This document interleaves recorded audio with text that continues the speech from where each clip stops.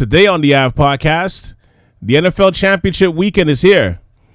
I invite back South Sharav family member Roger Callender as we discuss both the AFC and NFC Championship games between the Bills and the Chiefs and the Bucks and the Packers, respectively. Plus, we get into our best Deshaun Watson landing spots, and we review the career of Phillip Rivers, plus some more Trump. Then to wrap up the AV, I'm joined by the co-founder of the Skills Refinement Group, O'Neal Kamaka, as we share our Brooklyn Net thoughts on their team post-blockbuster trade.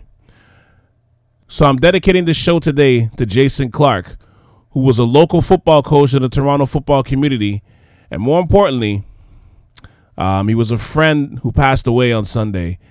I was devastated by the news of his passing on Monday because I literally spoke to him maybe about 3 days before. He passed away 3 days after we spoke, and honestly, it really threw me for a loop this week. And many others that knew him for sure. Rest in peace. My condolences to the Clark family. I'm still processing his death, to be honest with you. And another one as well from earlier this month. Shout out to the Paris family. I love you guys. And my prayers and condolences to you for the passing of your queen of the family. I pray that both families can move on through positive energy and peace as well from this. I'll just say to you listening to the show right now, really appreciate the life that you have and be blessed for your health and that you have it to hold on to. Really treasure that. Take it seriously. Really, really take it seriously. And for you listeners, please listen, rate, review, and subscribe to all of the shows from South Sharav. Wherever you listen to your podcast, hit the like button, the subscribe button. Click on all the 5 stars. I appreciate you for continuing to support through these days and times and that you're allowing me to be a positive distraction to your day. Thank you. I really appreciate that. It's the AV Podcast with Cal C on South Sharav Radio. Let's get to work. Welcome to the AV Podcast with Cal C on South Sharav Radio.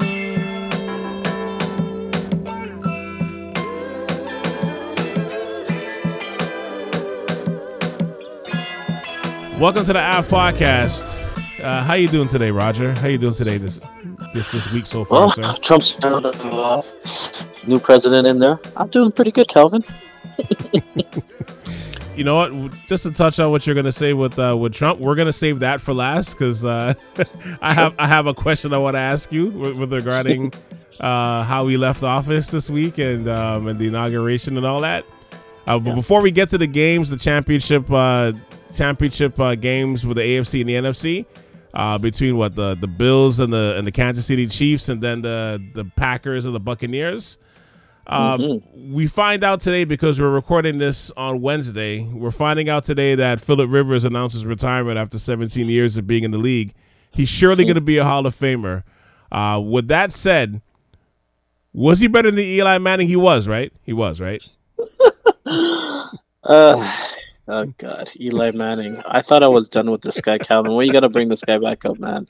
Because we have been debating this guy for years. Eli Manning. Yo, I hated this argument so much, Roger. This whole argument of because somebody won a Super Bowl or 2 Super Bowls, they automatically stamps him a trip to Canton. That shit annoys the hell out of me. It does to me as well. I'm telling you, man. I'm telling you, it drives me flipping crazy. Like Eli... God. Eli had 2 Super Bowls, but Eli was one of the worst regular season quarterbacks I have ever seen. Like, his teams literally limped into the playoffs, like on the cusp of actually barely getting in there. Mm-hmm. And then it's like on both occasions where they went against my Pats, it's like they caught lightning in a bottle or something. Like, you know, they went through the toughest teams and they played really, really well, mostly due to the defense. Like, I can't even put that on Eli because, you know, but I mean, and the biggest stage, I don't even know what to say, man. Like that catch in the first Super Bowl that they played against the Patriots, that catch where who was it? David Tyree. Eli Manning literally just chucked up the ball. Like he was scrambling. 3 guys were like jumping all over him. I still don't even know how he got out of that. He literally just closed his eyes and chucked the ball up. He really did. Like literally. And David Tyree literally grabbed it with one hand, stuck it to his helmet, and then fell on the ground. It stings you to this day, doesn't it? It really does. It really does. You know, I feel like there's a little pit in my stomach just fucking thinking about this shit. It's like, what is the odds of that fucking happening, man? What is the odds? Like, I'd have a better chance of winning the fucking lottery than trying to catch the ball with one hand with two guys draped all over me and having me take the ball and pin it against my head. Are you kidding me? With Rodney Harrison on your back. Exactly. So, but they won it, man. Like, Eli does not belong in the Hall of Fame. I'm sorry. Phillip Rivers, he had a really good career. He did have a really good career. I'll be honest with you. I don't know if it's Hall of Fame worthy. I don't know. His team, like how many years? 17 years? 17 years on the Chargers. He put up with a lot because they never really had a really good O-line when he was playing there. So a lot of the times he got hit, and he got hit hard, and he got hit often. So I'll give that to him. Was he a good quarterback? Yeah, I'd say he was a good quarterback. I wouldn't say top 15. I probably wouldn't even say top 20, to be honest with you. Will he get into Canton? I don't know. Why do you think he would get into Canton? You know what? Because throughout his career, he was pretty successful. I mean, in terms of his stats, in terms of making the playoffs and doing damage when they got into the playoffs, he never made it to the Super Bowl, but they always seemed to put up a pretty good fight when they got to the playoffs every year. And I know that getting to Canton is harder than making it. I wouldn't say it's the hardest out of the four sports to get into. It's much harder than basketball. I'll tell you that much. But you know, I know I was saying surely he'll be a Hall of Famer. I think he will get in just based on his numbers and the impact that he had for that one team for the Chargers for that length of time. I mean, you could make the argument Dan Fouts, was probably the best quarterback of the franchise history, but I would say I think he probably surpassed him, to be honest with you. I think he probably surpassed him, but it's interesting, though. It's funny because there was a joke. There was always a running joke with the Dan Le Batard show, but they used to make this joke about Phillip Rivers where they always used to say that his entire career always felt like his team was down 8 points or 30 seconds left to go on their own 20, and he had to make an impossible drive every single time. True. And every time I looked at it through that lens, Roger, I'd always die laughing. I couldn't unsee it. Every time I'd flip on like the red zone, you know, you flip on the red zone, he's like, there's Phillip Rivers on his 5-yard line, 40 seconds left, they're down 12. He's got to make a big run. I'd always bust out laughing. Oh my gosh, that is so true though, Calvin. That is so true. If anything, when I think of Chargers, I think of just like bone-crushing losses, like right up to this season. Whereas, you know, they lose, like they must have lost at least 8 games by a field goal. And something always weird would happen. It would always be like a turnover at the last minute or some crazy play that they would try that would completely backfire or somebody misses a field goal. Like I could honestly say they're the best shitty team that's been in the league literally for the past 10 years. They always have a solid roster. They have a good defense. They have a good offense. But it's like they can't, like, sometimes they make it to the playoffs. Most of the times they don't make it into the playoffs. They kind of struggle just to win games. And when they do win games, like, they're really good. But when they lose games, it's always like by 3 points, 3 points, maybe 5 points, like always some weird number. It's always because they do something that actually ends up blowing their lead. And this year was no different. I mean, that's what got their coach fired, right? Yeah, basically, yeah. On paper, they are a fantastic team. They had Bosa on the defense, and Ingram, yeah, and then on offense, they had the new kid who was absolutely phenomenal. They had good wide receivers. Yeah, like, good, decent run game. Yeah, on paper, they're a really good team, but they just can't win games. It's the weirdest thing, man. It's so strange. It's like they're cursed or something. Yeah, I was going to say that they may be snake bit because you could say that too, with especially the last few years of Rivers' career with the Chargers. But you can't blame him this year. You can't really blame the coach because it was happening before Anthony Lynn got there, and it was happening before Justin Herbert got there. So I don't know what it is. It's weird. Yeah. Is it the uniforms? Is it the lightning bolt? Is that what it is? I don't know, man. I don't know. I feel like somebody at some point in time, somebody put a hex on this team, and it's literally been there for the past 15 years, the past decade at least. No, for sure. Like it's one of those things. I think he with him though. He was always a guy that it seemed like he was, at least in the beginning, he was fighting for his respect, because if you remember at the beginning of his career, it took him time to to get it going with his team, or get that respect with his team, especially when they replaced him with Breeze. I replaced Breeze with him, I should say.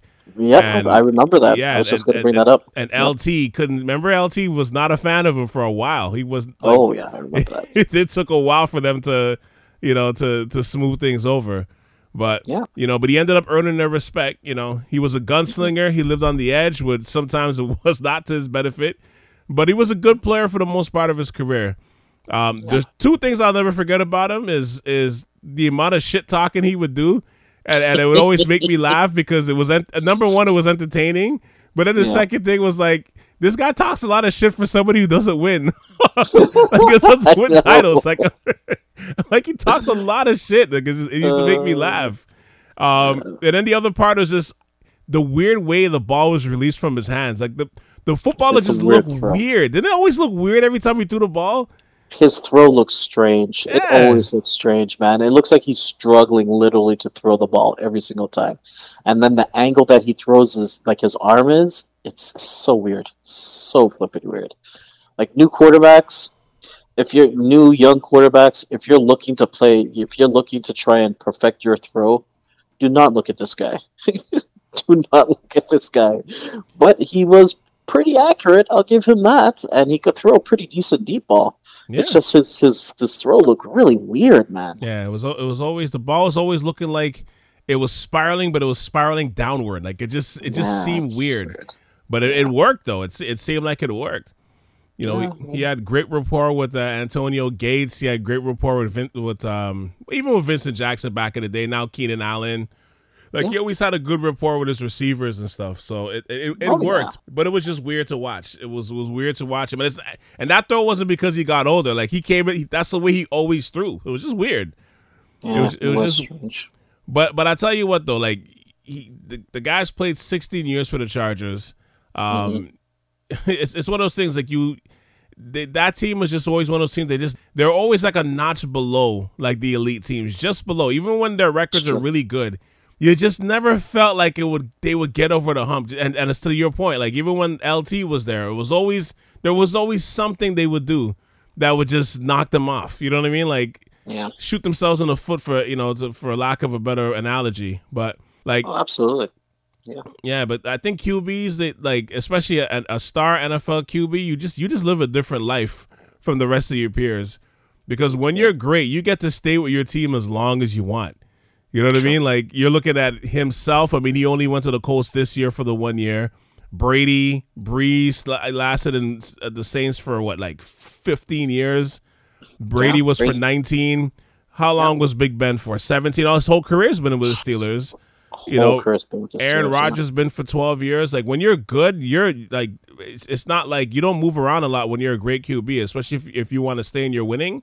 You don't get rid of those guys. It's true. That's absolutely true. I agree completely. It's interesting. It's very different from the NBA. I'll tell you that much. And for sure, 1,000%. I forgot you were on the same side with me when it came to this Eli Phillip Rivers argument. I thought we were gonna have this big debate, but. I can't debate that, man. Okay, I've seen this guy play so shit during the season, and all of a sudden he goes into the playoffs, and it's like he's a different player, man. I can't even explain it. It's the weirdest thing, man. It would drive me crazy because a lot of it too. Like, don't get me wrong, I'm not gonna take away the respect for him for especially for when he got hot and those two, especially because really and truly, you take away those 2 years, he never won a playoff game. I think he might have won maybe one outside of those 2 years that he like. So it wasn't like he was a consistent playoff performer. It was just those 2 years you got really hot. You know, and they never made it back to the Super Bowl. No, they never made it back to the playoffs.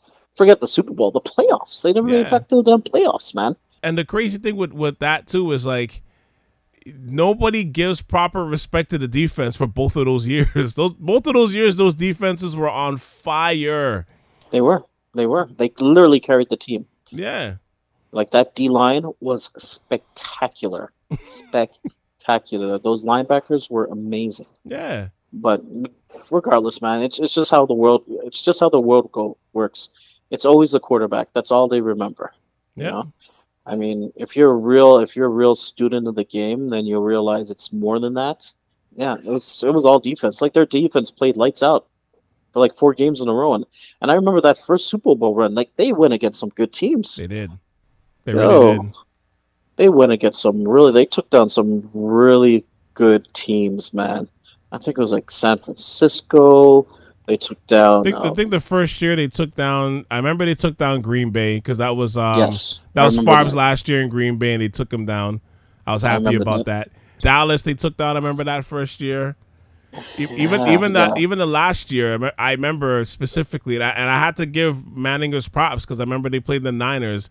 Remember that was they went to overtime and I think it was Kyle Williams. It was a punt return and he fumbled the punt on our 20-yard line. That's how we lost. We lost in overtime. Yeah, that's right. That's Yeah, right. That's right. Yes. but I gave him his props though because Manning was taking, I remember, hit after hit. Like we beat the living He was. shit out of that. If you remember that game, we beat the crap out of Eli Manning, and he kept getting up. He Listen, kept man. getting up, man. I was like, okay. I'm like, I gotta give him his respect because he took a beating. Calvin, this man took a beating. I remember. I know exactly what you're talking about. I remember this guy standing up, and literally the helmet was on the other side of his head, like it was turned around. Guy couldn't even flip and see. I was like, these guys are killing him, but he got up every single time. Mhm. Every single time. Every single time. And This guy took that some defense hits. that year was crazy because that was Patrick Willis in his prime, Navarro Bowman. Yep. You know, like all those guys were just nuts. Oh, They yeah, were they were nuts good. in Killing him. those times, man. And it just didn't matter. It didn't matter. He just got up and made the plays. So I was like, okay, I gotta give him respect. I gotta tip my hat to him. Now with Rivers gone now, do the Colts go after Deshaun Watson? Uh, You gotta have a meeting about him at least. Everybody should be going after Yep. Deshaun Watson. I don't give a shit who you are. Yep. I think anybody that has a shaky quarterback situation, they have to go after Deshaun Watson. I know there was quite a bit of speculation that Miami might make a play for him. Yeah. I was like, I don't know. Like there's a lot of young teams out there that do have young quarterbacks, and yes, they're unproven. But I mean, when you have that situation and you're in a rebuild year, there's nothing better than having a young quarterback because you don't have to pay him. Right. You know, what you do is you bring in a whole bunch of veterans that you know it's probably going to charge you an arm and a leg, and you know that you have like a good 3 to 4, maybe even 5 years before you actually have to pay your quarterback. You know, and the way the salary cap is going, like I mean, a decent quarterback could go anywhere from 35 and up I million know. dollars, right? I know it's crazy how much they Yeah, get look- paid. It's insane. Yeah, it's just a matter of time before you actually have to start. Once you start playing your quarterback, that's when you're gonna have to start looking at your roster. And I'm sorry, all those wide receivers and tight ends, star tight ends that you have, you're most likely gonna have to start cutting people because you just can't afford it when you're paying one man $50 million, Mhm. $50 million a year. I mean, the Chiefs. I have no clue how the hell the Chiefs run. I have no clue. Like they just paid Mahomes $50 million, and they still have Travis Kelsey there. They have Tyreek Hill. I know. I know next year they're probably going to have to make a lot of tough decisions. You know, there's going to be probably a lot of defensive players that are going to have to go out the door, and probably like Sammy Watkins and a whole bunch of players are going to have to go too. Yeah. But I mean, that's just the nature of the beast, right? When you have a superstar quarterback, that's past his rookie contract, you're going to have to pay him, and the money has to come from somewhere. Man, what happened? What happened? What's going on in Houston, man? Like, what's going on in Houston? How did the Texans butcher it to this degree, though? It's easy. The owner's a racist guy. Isn't he the one that made the comments about what was it? Letting the inmates run the insane asylum or something like that? Oh, yeah, you can't let the inmates run the asylum. That It was is, something like that. Like but I he's- think that he's- was that him or was that his father? Because I know that the team got passed down to the son. I just can't remember if it was the father who passed away or was this one. I don't remember. I think it might have been the father. Okay. I think it might have been the father. But what I do know is Houston has not done any favors to Deshaun Watson, and this goes back before when Bill O'Brien was still around.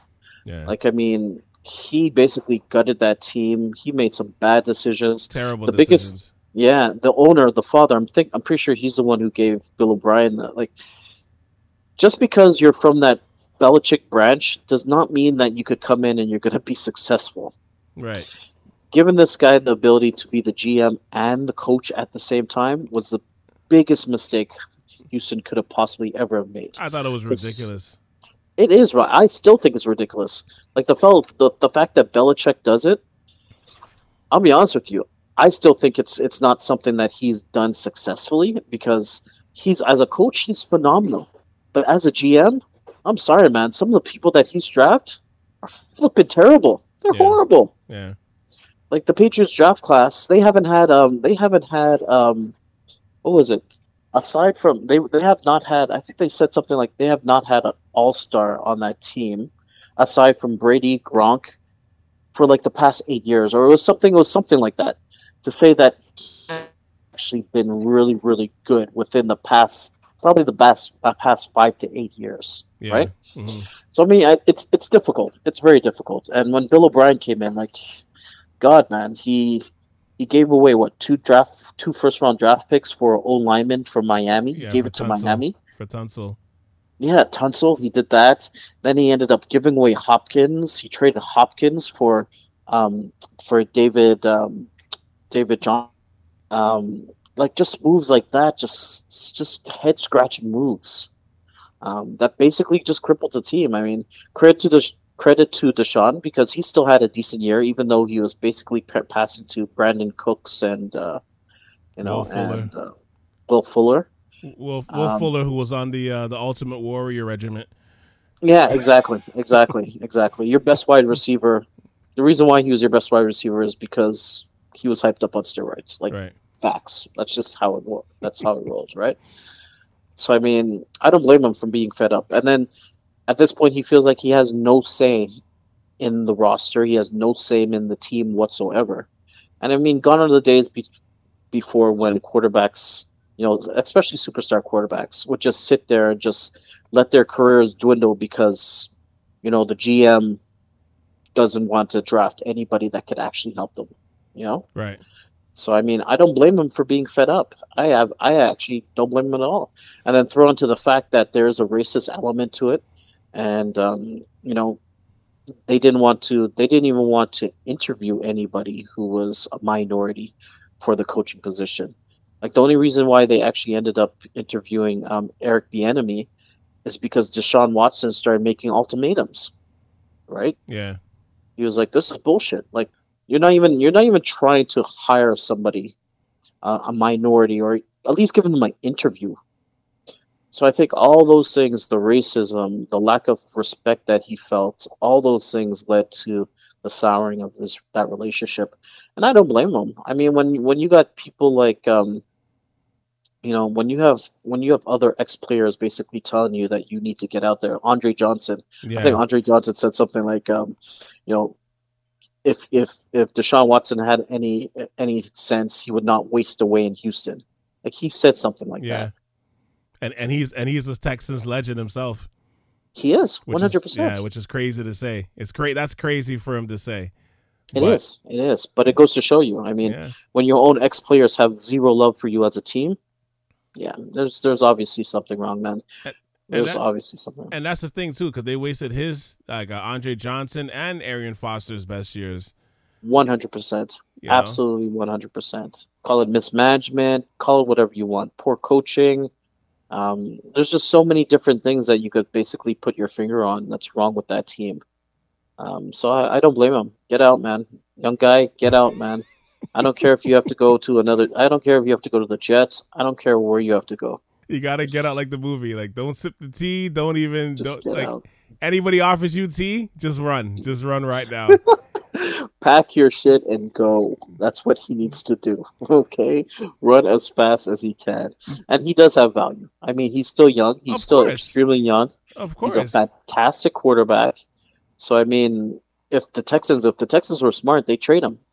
They'd probably be able to get two, maybe 3 first-round draft picks from him. Oh, absolutely. I think easily. look, I mean, as you said at the beginning of this question, unless you have a superstar or like especially like a young QB like a Mahomes or like a Lamar Jackson or Josh Allen, unless you're in one of those positions or you have like the Bradys or the Rodgers, those type of guys and stuff, yeah, you definitely have to be looking at this because look, even with a roster where he didn't have a lot of real weapons, he led the league in yards, he led the league in passing. I think he had like 33 TDs and like 7 picks, which is like, considering really the team went like 4-12 or whatever it was, that's a great year, all things considered. And then you got to think too a couple of things, right? Because you're saying the racist element is a part of it. You remember this is the same city that for many years was the home for George Floyd, right? That's true. So with all that uprising and stuff that was happening all over America, but you really felt it in Houston because, number one, they had one of his funerals there. He's from Houston. I think he only left Houston because he wanted to find work for his family, so that's why he went to Minnesota to try to just to make a better sense of his life and just get more money so that he can provide for his family. Just a basic level of living. You know what I mean? That's something that you would do. So you're seeing that. You're seeing the racial elements about not hiring certain coaches, the ownership saying different things. I think the owner was like a major Trump supporter as well. He was. Right? The father. It was the father, not the son. The father was a hardcore Trump supporter. Right. So you have all those elements going, and then you look at other sports. You look at like somebody like a James Harden, right in your city again, where he's the face of the franchise, just like you're the face of the franchise for the football team, which is a football town, and you're watching him wheel and deal, make his big demands, and he got to go exactly where he wanted to go in Brooklyn. And you're in a situation where you're a max player and you're in your sport. You're a star in your sport. You're a young guy. You know what I mean? You're the face of a franchise, and this team is doing nothing to help you. So you're looking at that whole clusterfuck of everything in a one big pot. Like I understand why he would leave. I definitely understand it. It's weird, but I tell you, there's a few places to me that he can go. I know we're saying there's a bunch of places he can go, but correct me if I'm wrong, or you can. Whether you agree with me or not, I'll list out just a few teams. I'll list out 4, right? Yep. So there's a few places you can go. I think the Colts is a good spot, but I don't see the Houston trading him because they're in the same division. So I don't see that actually happening. But I think Matt Stafford might be a better choice for them, so they can flounder together. keep the tradition of not coming through in the clutch on a better team. But I think that actually might be a good marriage. All jokes aside. Then as you mentioned before, it could be Miami because you already have Houston's number 1 first round pick, so you can just give it back to them. I think it's a 4th overall pick. You can probably pick one of the top QBs that are coming out. You're not going to get Trevor Lawrence, but I know Fields declared, so there's him. Like there's guys you can go get if you want to replace him with a really good quarterback, or you could just make the trade for Tua as well and just land another weapon at the 4th spot, I would grab Tua. I would take Tua, and then I would take 2 number 2s, 2 number 1s. 2 number 1s. I'd take that. Yeah, absolutely. And then I'd probably trade back. Yeah. Like for that number 1 for the 4th round pick. Yeah, you can get some shit for that. Yeah, absolutely. There's some value there, 100%. Yeah. Especially if Fields doesn't go within the first 2 rounds, because New York has the number 2 spot, and they might just keep Darnold and go for an O-lineman, or maybe go for, I don't know, go for a linebacker or a D lineman or something like that. Yeah, sure. So line. Right. And there are so many teams that need a quarterback. Another team might be willing to trade you a 1st, a 2nd, or maybe even 2 firsts for that 4th round pick. So, Miami has options, man. Miami has a lot of options. Yeah, because they got a lot of picks too. They still have their pick. They got a lot of picks in the next few years too. So they can flip one of those back, even if they don't want to flip the pick, because that 4th pick they have for Houston this year, that was for the Tunsil deal. So they still have that pick. So they could probably flip that back if they want to.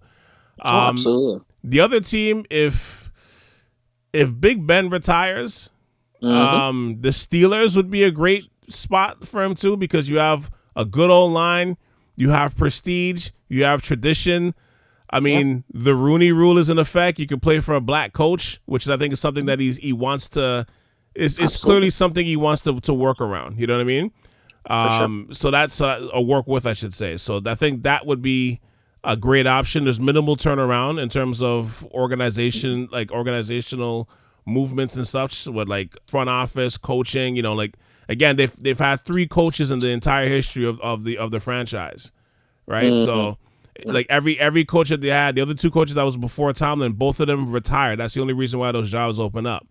So it's a great place to play. Plus, they have multiple weapons. They have multiple weapons on as a receivers. You just have to get a good running back, but you know, which I think you can find that in the draft, or you can grab somebody. But you put them behind that O line with all those receivers there, good tight ends. Yep. I think that's a great spot from the land. Well, let me tell you, I kind of have a top 4 of myself as well, right? Okay, so you know what? Since I named 2, you name 2. Okay, I'll name 2. 49ers. You're flipping 49ers. Thank you. That's the first thing that ever came to my mind. That was actually on my list too, so that knocks me out. Thank you. You talk, because I'm going to be biased. So you go ahead. You talk now. You say things. You go ahead. They absolutely 100% need a quarterback, and they have a lot of good weapons. They have a good defense. They have a fantastic running game, a good O-line. They have good receivers, good tight end. Like, if I was him, I would be definitely looking at the Niners. And just to add to that, what you're saying too is, look, you have a coach who's a offensive wizard and a QB whisperer, right? Because I don't know if you heard the story, but earlier this year they were saying that part of the reason with why they might actually move on from Jimmy G, even though they're saying they're going to keep him and such. Mm-hmm. The reason why they're saying that is because they said, as vast as Shanahan's playbook is, he's probably like open up maybe like 30-40% of his playbook, because they said Jimmy G can only handle so much. So he wants to do a lot more, but he can't because of the quarterback that he has. So he's like, if he has an elite quarterback, he's like, he can open this thing, he can explode this playbook.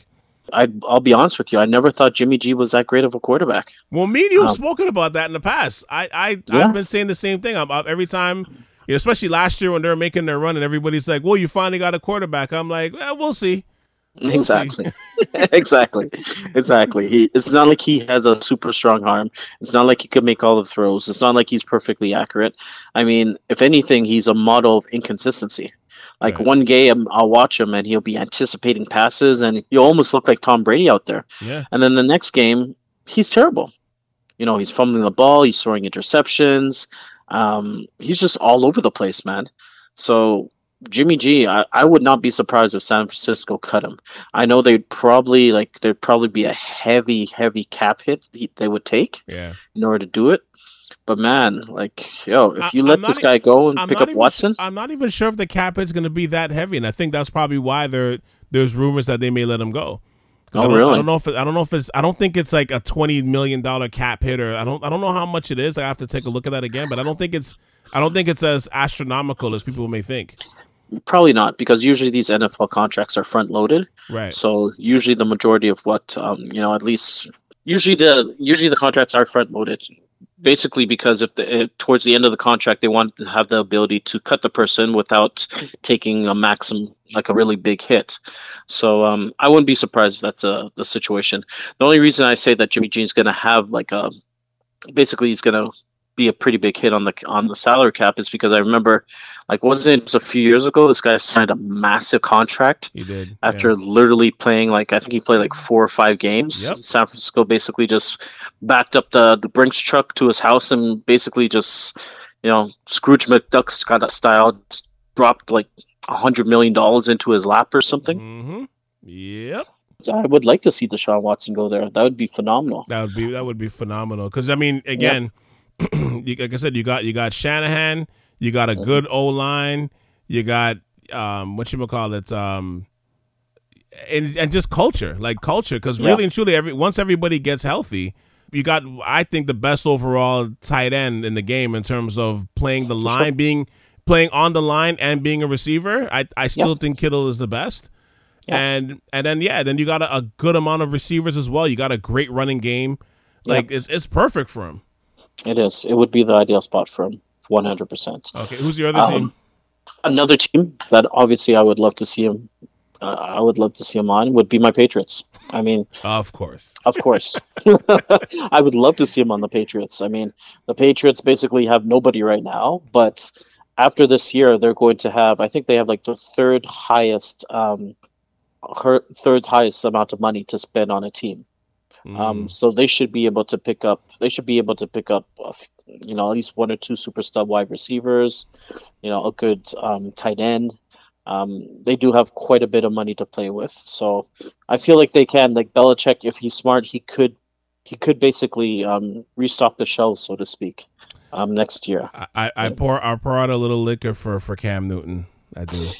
Yeah, I was rooting so hard for him to succeed this year, man. So was I, man. So was I. The Cam experiment it started off well. It did. It started off that Seahawks game.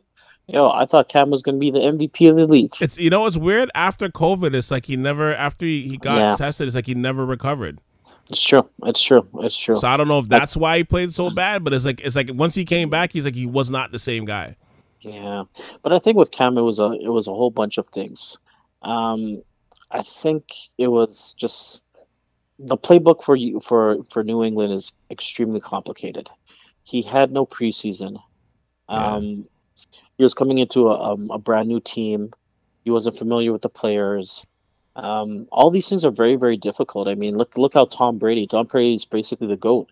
And look how he struggled when he first came onto Tampa Bay's team, right? Yeah. He was throwing pick sixes. And he had receivers. He has receivers. Exactly. Cam had nobody. The only real threat he had was Edelman. And Edelman's not a threat at this point. Listen, Edelman's a fantastic player, but I'm sorry. If you put him on the Bucks team, he will probably come off the bench. Yeah, he wouldn't play.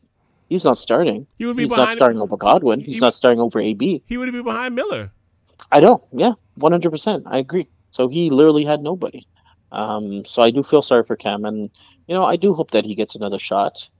I do too.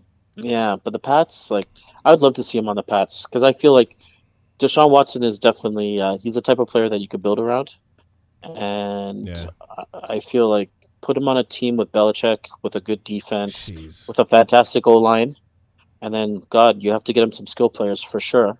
Yeah, which they probably will if they were to land him. Listen, like Hunter Henry, they could get Hunter Henry. They could get Allen Robinson. There's some really good players out there that they could get, and they have the cap to do it. They have the money to do it. It's just a matter of will Belichick do it. It's funny. The other team I was thinking of, and this is again, is if they keep their receiver, would be Chicago because they got a good decent running game. I think if they were to get Deshaun Watson, they would actually. I think Allen Robinson would probably stay. Probably. He probably would stay because at least he knows now he's got an actual quarterback, a real legit quarterback that's going to throw him the ball. Like he would stay. He would be from I'm out to let's work out a deal. Yep. That one decision would keep him. And I think if he was to land there, that would be a really good spot for him to go. Listen, if I was the Patriots, if I was San Fran, if I was the Bears, I would give up literally my next two first round draft picks, and possibly even more for this guy. Yeah, I would. Absolutely. You could build around him. You could absolutely build around this guy. Absolutely. So, and he's young. He has at least 2, maybe 3 contracts left in him. Yeah. Seriously, he's like 25.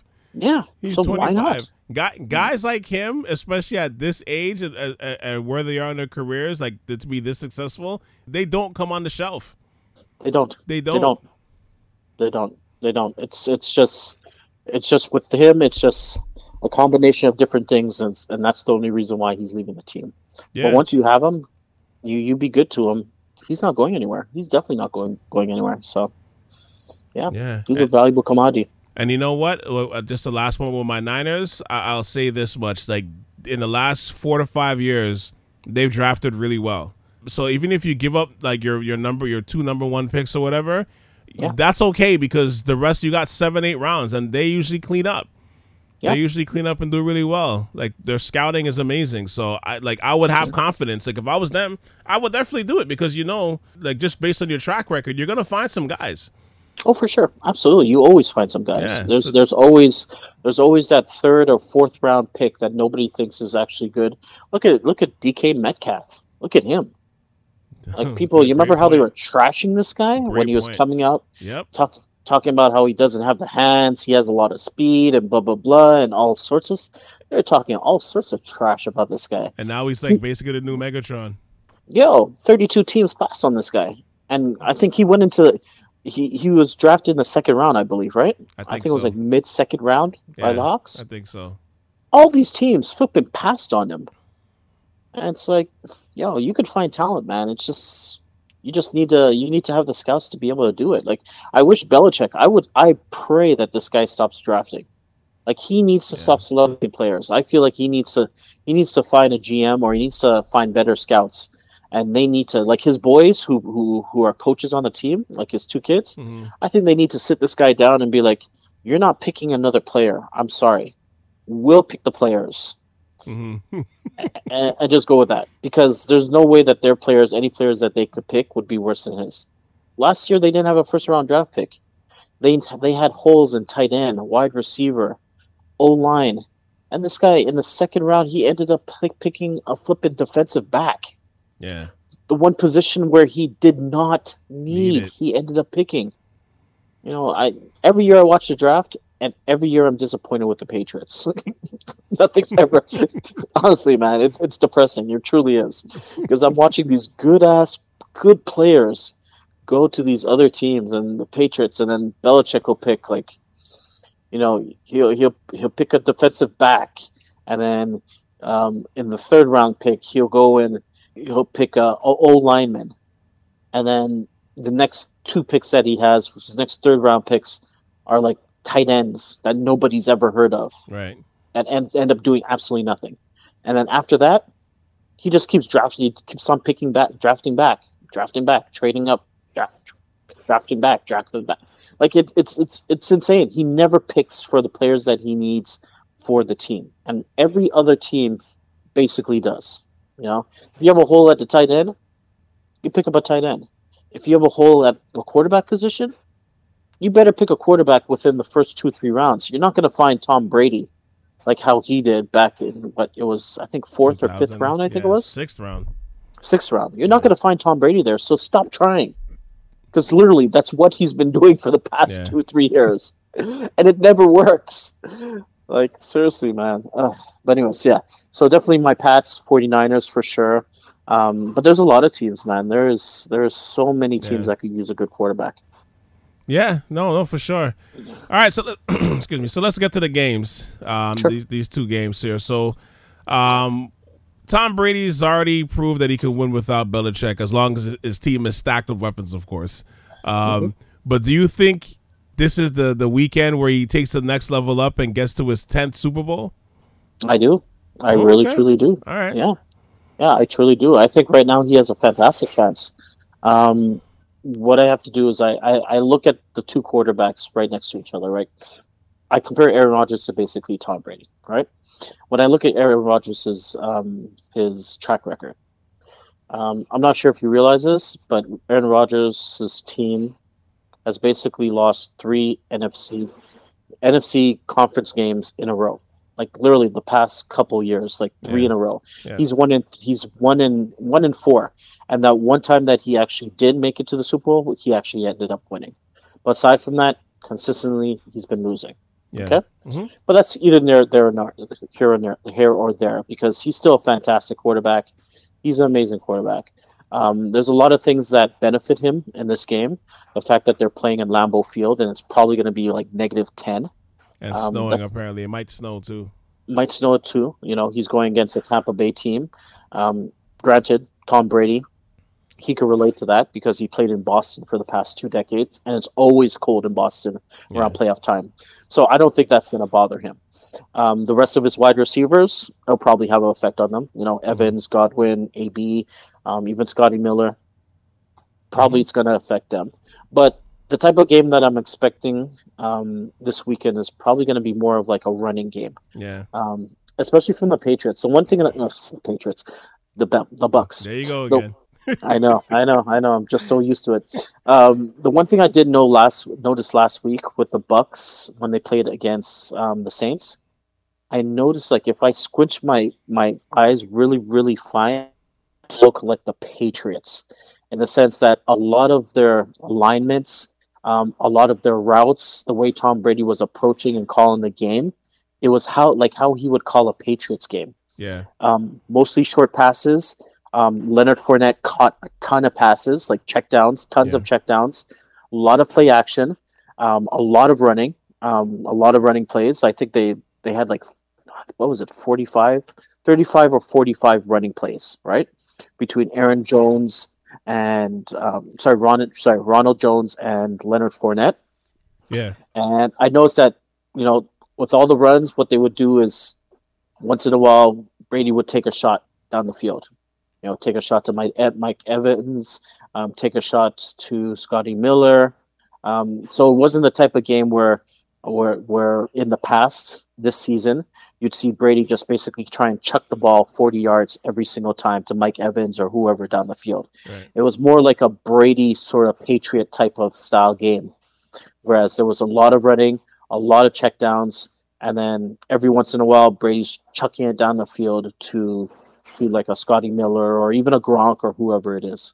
So I actually like to see that, because I feel like now Bruce Arians has basically given him the reins to run the offense. Right. And the guy even admitted it. He said, which was funny because he made a shot at Bill Belichick. He said the problem that Brady had when he was on the Pats is that Belichick wouldn't let him be a coach on the team, which I actually found pretty damn funny.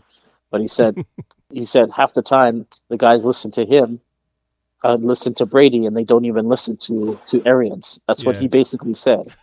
It's like, guy, are you trying to talk yourself out of a job here? Like, seriously? You're going to admit that you're a coach that doesn't do any coaching because you let your quarterback run the team? But that's what I like about Arians, though. Like he's brutal honesty. Yeah, he's a straight shooter, man. I like that about him a lot. Yeah, absolute brutal honesty. So just in terms of the game itself, like I think it's going to be a really good game. I think I do think that that the Packers have a really good chance just because they have home field advantage.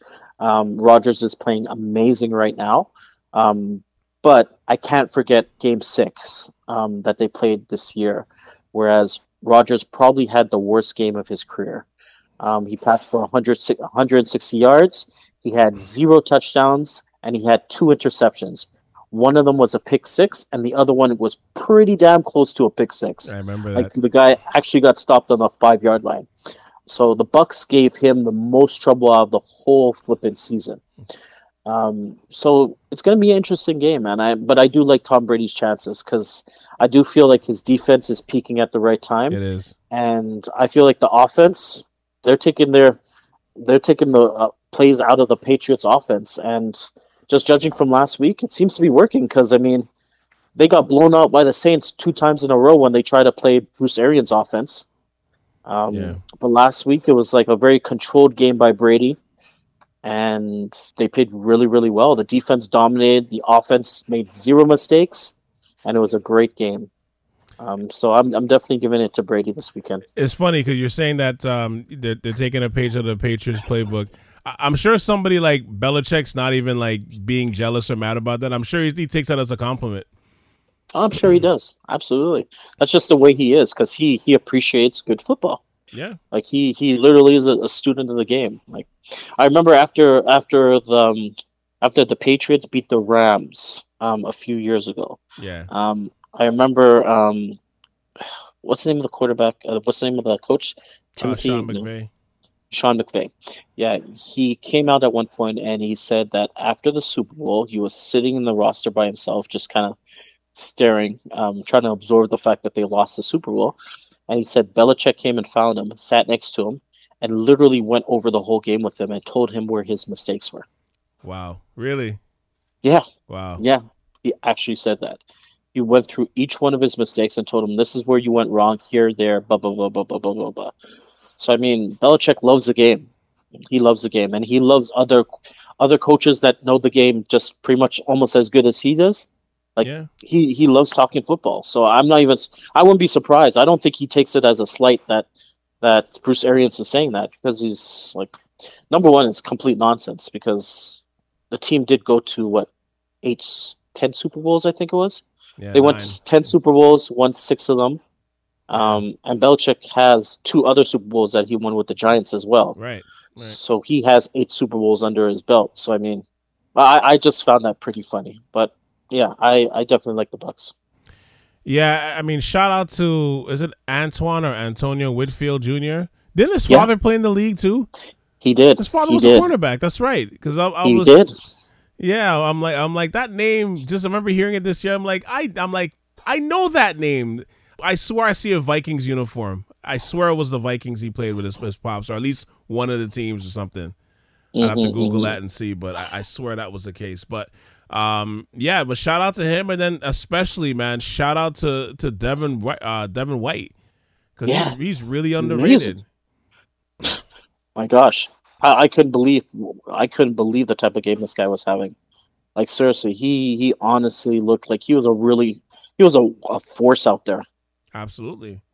Yeah, which I should be surprised, because I mean, he was a top pick. I think he was like the fourth or fifth pick, not last year, but the year before. Okay, well that makes sense. In the first round, first round, fourth pick or fifth pick. Yeah, because I remember when they took him, because another team passed on him, and I was like, I think that's a mistake, because this guy looked like he's stacked, man. Yeah, like he's one of those guys that's just he looks big and he looks sturdy, but he's flipping fast and he has some really good hands. Really does. He really does. Did you see some of those picks that he had? Oh yeah. Well, the thing is, it's funny because I mean their defense, they haven't been incredible like all year. They're getting hot at the right time right now.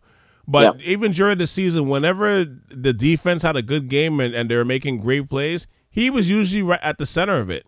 Because it's funny, because even that game that you're talking about early in the season when they played the Packers, he was disrupting a lot of shit that that Rodgers and them were trying to do on like, it was a week 6. Like he was just disrupting so much shit.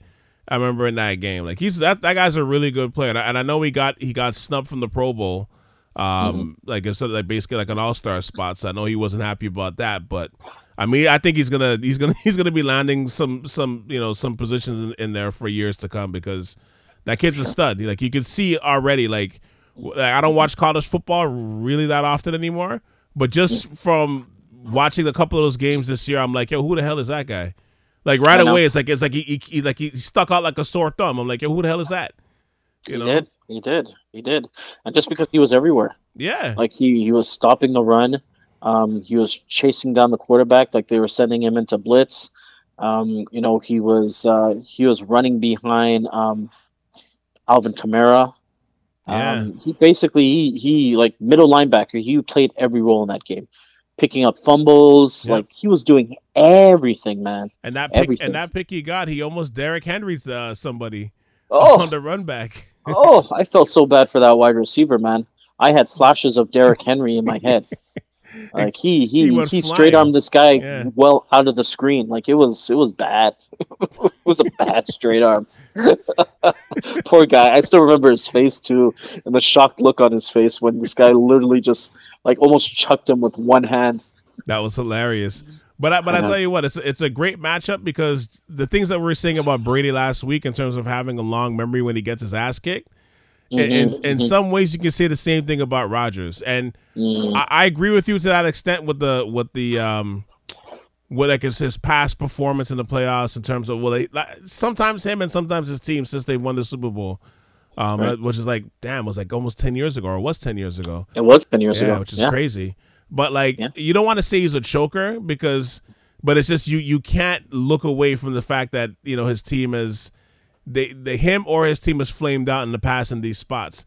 Because this if they lose this year, it will be the third year in the last 10 years that they lost in the NFC Championship where they were the number 1 seed.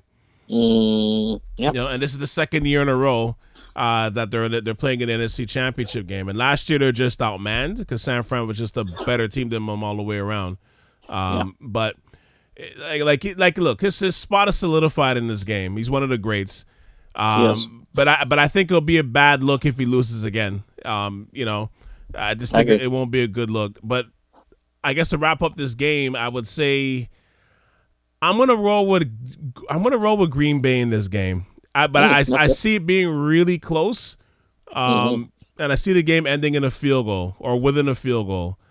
And I feel like I'm hot right now because I went 4-0 last week, so so I'm just gonna ride with the vibe. I'm gonna ride with the vibe, just like I did last week. But I'm leaning to. But I wouldn't be surprised if Brady goes for his 10th Super Bowl. But I at least 10th appearance in the Super Bowl.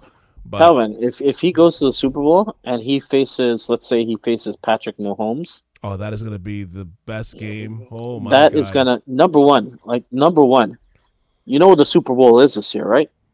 I know it's in Tampa Bay. I know. Will that be the first time that's ever happened that a home team? It will be that the home team is actually playing in the Super Bowl. It will. I actually looked it up right before this podcast. It will be the first time a home team actually has home field advantage, even though it's COVID, during the Super Bowl. Yeah, that will be interesting. Yeah. Imagine he wins a Super Bowl. Like, you couldn't write it. You couldn't write this any better. Let's say if he goes against Patrick Mahomes and beats Patrick Mahomes, which he has beat Patrick Mahomes before. Right. If they go to the Super Bowl and beat Patrick Mahomes in Tampa Bay, legend. Yeah. He will be a legend. People will be whispering his name. Like, you thought he was the GOAT before, it's going to be off the charts, right? But let's say if he goes against the Bills, it's the ultimate grudge match. He has literally slapped the Bills in their face for the past 2 decades. And now he's going to go to the Super Bowl and beat the Bills in the Super Bowl. Bills Mafia will put out a hit on this guy for sure. They just donated $300,000 to some charities that are affiliated with Lamar Jackson because they beat him. Wow! If Tom Brady literally goes to Tampa Bay and just happens to play the Bills in the biggest game of the year and beats them, it's over. The Bills are going to go absolutely crazy. They're going to go insane. That's just trauma. That's really that's abuse and trauma. I don't wish that on Bills Mafia. That's just trauma. Jeez. I'm telling you, if that ends up happening, the Bills are probably the most unluckiest team in the league. Because I'll be 0 for 5. Yeah, and to think they were finally done with Tom Brady. They beat up a Tom Brady-less Pats this year, only to see him in the Super Bowl and get beat by him again. Yeah. That will be the storyline of the ages. I'm telling you. That'll be a terrible look. But the ratings for this week though is going to be incredible between Brady and Rodgers. It's going to be off the charts. No doubt. Like, I'm literally I feel like I'm going to bed every day at 8 p.m. just so the next day could come faster so that I can watch this game. That's how hyped I am for this game. That's one of those days, that Sunday especially, man. I'm cooking early. I'm doing whatever I got to do in the house early. But once 3 o'clock hits, don't touch me. Don't talk to me for the next 6 hours.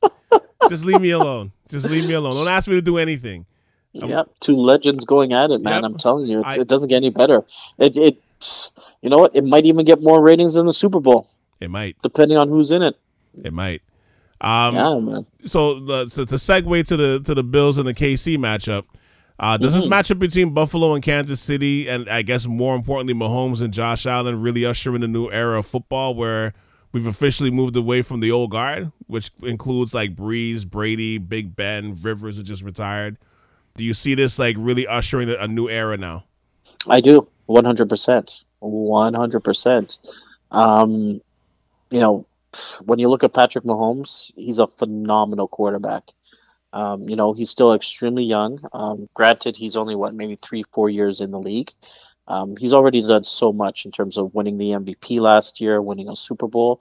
You put that next to a Josh Allen, who has finally come into his own this year. I feel like Josh Allen just needed a few pieces to their offensive game in order for them to be successful. And when they brought in Stephon Diggs, I feel like every thing just kind of clicked into place, so to speak. Yeah. So, I mean, both these guys are definitely the future of the NFL, no doubt about it. you know, yeah, that game is going to be a really good game too. It definitely will be a really good game. I feel like the question for this weekend though is Patrick Mahomes going to play? Like this dude got knocked out with a concussion last week, and if he does play, is he going to be 100%? Because Patrick Mahomes, even if he does, let's say he does pass the, um, let's say if he does pass the concussion They protocols. said he did practice today. He was a light Oh, practice, they but he did. did. But he Okay, did. I It wasn't was even aware yeah, of that. But okay, even let's say he practices, he's fine. He ends up playing. When it comes to scrambling, when it comes to any quarterback sneaks, things along those lines, they're probably not going to put him in a situation where he could potentially get another concussion. right. He's going to have to be very careful. And on top of that, he also has, I think he had a foot injury, Yeah, and it looks like he jammed his toe. yeah, I think it's some sort of toe injury, which looked really bad the last time he played because you could tell every time he was stepping on it, he was kind of struggling, Yeah. and that was before he had the concussion. So the question is, will that toe be okay to play? So I mean, I don't know. I feel like they kind of have like a hobbled Mahomes. Um, so it'll be interesting to see what happens. I mean, the good thing about KC is their team is good enough. Even if Chad Henne has to come in the third or fourth quarter, it looks like they still might have a chance regardless. Yeah. Just judging from last week's game. But I feel like if Mahomes is okay and if he is even 80%, they might have a really good chance of winning this game. But I do like the Bills also. Like I like the Bills defense. Prior to coming into the game, I didn't really think that much of them, but they really stepped up last week. Like they beat the crap out of Lamar Jackson. Lamar Jackson literally ran for, I think it was like 34 yards. I think it was a total of 34 yards last game, and you and I know that's not Lamar Jackson. Like Yeah. usually this guy will run for probably he usually runs more than he usually runs for on average probably around 80 yards per game, Yeah, at least. and and they shut him down completely. They basically shut down the running game. They limited his throws. The defense was amazing. They played really, really well. They stopped the run, which was not never their forte because I think coming into the playoffs they were like maybe 25th or 26th ranked. So they did not have a good run defense at all. They had a really good pass defense, but not a good run defense. But last week, like they really stepped up. Do I think that they could do that to Mahomes at 80% Mahomes? I do think so, 100%. But I mean, you can't count on Mahomes because he's such a good quarterback, and his skill players are just so amazing that you can't ever count him out. How are you supposed to write off Tyreek Hill, Travis Kelsey, Le'Veon Bell in the backfield? You can't do it. You can't do it. So they always have a chance. But I think this week's going to be a really, really good game. I think this new era, honestly, and not to say the like it really and truly kind of started with Mahomes because that first year when he came in and he just completely took over the league, he won MVP his first year starting, and you saw it kind of right away because even that I think you mentioned it last week too when the Pats went against the Chiefs in that AFC Championship game, like. Really and truly, they got off to a really bad start, but really they just ran out of time because if they had another 5 minutes to play, I think they would have beat the Pats. Like they were just, he was just once he gets on fire, there's nothing you can do. Like it's hard. Like it's rare that you see a quarterback that gifted, that young, and that explosive, and then on top of that, they have the perfect like skill set of players around them to match like every bit of his talent. So that's where it just makes it super scary. Because when I think of like most explosive offenses, like, and I mean, it's only for like a year or two or what have you, but like, okay, well, the Rams, the greatest show on turf, like that was late 90s, 2000s. That was great for a few years when they were really hitting. I think of that 98 Vikings team. That was really hitting because with Cunningham and just a young Moss and Chris Carter and Robert Smith and all those guys, and they were busting ass, and like that was exciting, Or even the 2000. I think it was 2009 or 2010 Patriots when they had Randy Moss. Yeah, well, the year they lost in the Super Bowl to the Giants, where they went like they went 18-1 basically. But yeah, that one offense was off the charts. Yeah, that was insane too. Like that was beyond insane too. I don't know, man. It kind of feels like it's crazy, man. Like even with those the greatest show on turf Rams, like as great as Warner was, you still kind of felt like as great as he was and as explosive those receivers were, Marshall Faulk just made everything go. Like he was so important to that team. Like it just elevated everybody else too, which is weird. But like in terms of a quarterback, I guess you could say that Patriots team because that one was phenomenal too. But it's just with him, he's so young, man. Like you just feel like this is gonna go on for the next 10 years because even if you replace guys, as long as you get young guys that could run routes and or are fast. Yeah, and you have a good O-line around him, maybe put a good running back behind him, you're going to be fine. He's going to get everybody open. The guy throws no-look passes like he's Magic Johnson on a fast break. Like, it's weird. Yeah. It's weird, but it just feels like Kansas City's going to go on this reign of terror for the next few years. You got Lamar winning MVP. You know, depending on how they stockpile the offseason, he'll be ready to go. Mm-hmm. And Buffalo came out of nowhere to become this elite team. But the way those QBs have played, you add, I mean, I can't believe I'm even saying this, but you add Baker Mayfield because he did have a good game against them last week for the most part. You know, Justin Herbert, you got Joe Burrows. Joe Burrows. Like I know he tore his knee, but I mean that kid. Me and you were talking about him earlier this year. That kid is a talent. You know, the Jags are about to draft Trevor Lawrence. The era we've been accustomed to for years is like in terms of Brady and the Breezes and those guys, like it's literally evaporating right before our eyes. I think it's ended. I think Brady's the only one that's kind of holding it up still, but I think it's over. Like that era that we've been used to watching for the last 10 years is done. Brady and Rodgers are the only one that are still holding it up. Yep, I was just about to say that. Rodgers too, 100%. I agree completely. But I will say that the future is bright. Like these young quarterbacks, I mean, they're fast, they're strong, they have amazing arms. They're accurate. They're accurate. You know, I'm not worried. Like, I mean, will I shed a tear when Brady? But at least. Sorry, repeat that, Raj. I was just saying, will I shed a tear when Brady retires? 100%. But at least I know that, you know, quality football is still going to be played because there are some really good quarterbacks that are up and coming in this league. So I don't think they ever have to worry about that. Yeah, and unless Mahomes gets he relapses and his concussion symptoms are worse, I think he's going to be healthy enough to go, and as long as he's on the field, I can't see them losing. Even though Buffalo has playmakers and they can potentially keep up with KC's scoring, I just think KC they just have too much in their bag right now, and I think that like to be able to pull that game out with their backup QB was impressive, and props to them for like how great was that play call on 4th and 1. Oh, great big balls! I didn't think that was going to happen. No. I would have bet money that wasn't going to happen, honestly.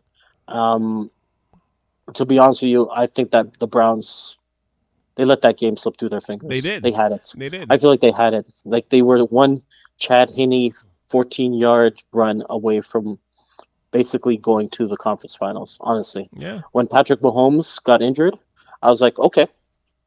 Like Cleveland's offense played really, really well, especially towards the end. Because I was like, okay, they're going to come back. That touchdown that where was it Higgins where he fumbled the ball out of bounds? I mean, wasn't it a helmet to helmet too?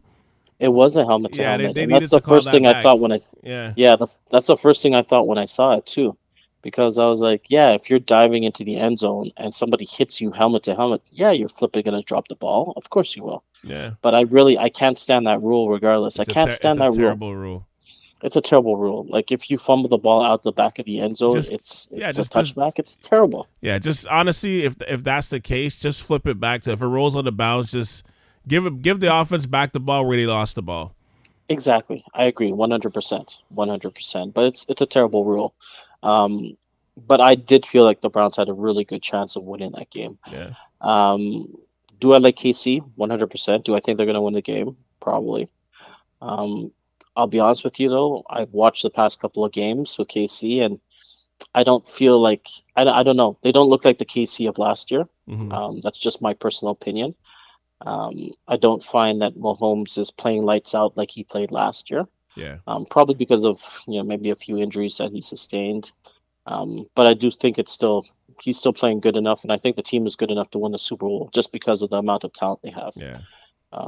So I do anticipate that most likely it's going to be KC versus the Bucks in the Super Bowl this year. That's kind of what I'm looking at. Yeah. I think as long as Buffalo doesn't come out and win, honestly, either way, either matchup out of the NFC plus Mahomes is a ratings bonanza, even in the COVID times. Yeah, I agree. Even if it's Aaron Rodgers that goes, if it's the Packers versus KC, I think it'll be just as good of a game. Yeah, same thing. Yeah, same thing. Yeah, so because everybody's going to put it as old guard versus new guard. Exactly. Yeah, so I mean, there's going to be tons of hype. The NFL is going to make tons of money from this game. That's for sure. Exactly. Even during the COVID era, even in the pandemic, they're going to be raking it in. For sure. Now, last thing before we go, and we'll keep this real quick. What was more entertaining the last couple of days, the inauguration or Trump pardoning Lil Wayne and Kodak Black? I actually had a good laugh about that. Trump. He's for us, Roger. He pardoned Lil Wayne. I know. He pardoned Lil Wayne. Lil Wayne's record gets expunged. He loves black people, Roger. Yeah, just enough for the racist white people to say, see, he's not racist. He pardoned these two black guys. And what was it, a gun charge Lil Wayne had or something like that? I think it was a gun charge, right? He pardoned a few. He pardoned quite a few black people, actually, to be honest. He did. I feel like that's the one good thing that he did do while he was there. Mm-hmm. But I mean, did he do it for the right reasons? No, probably I don't not. think so. Yeah, probably not. No, I think he just pardoned black people just to say, "Hey, I'm not just racist. get some notoriety from it. I'm not racist." This is like the legal equivalent of saying, "I got a black friend." You see? Exactly. I have a black maid. Yeah, we get along really swell. It's basically the equivalent of that. Listen, I'm just happy this guy is fucking out. Pick your shit up and leave. Pick your shit up and go. Just leave.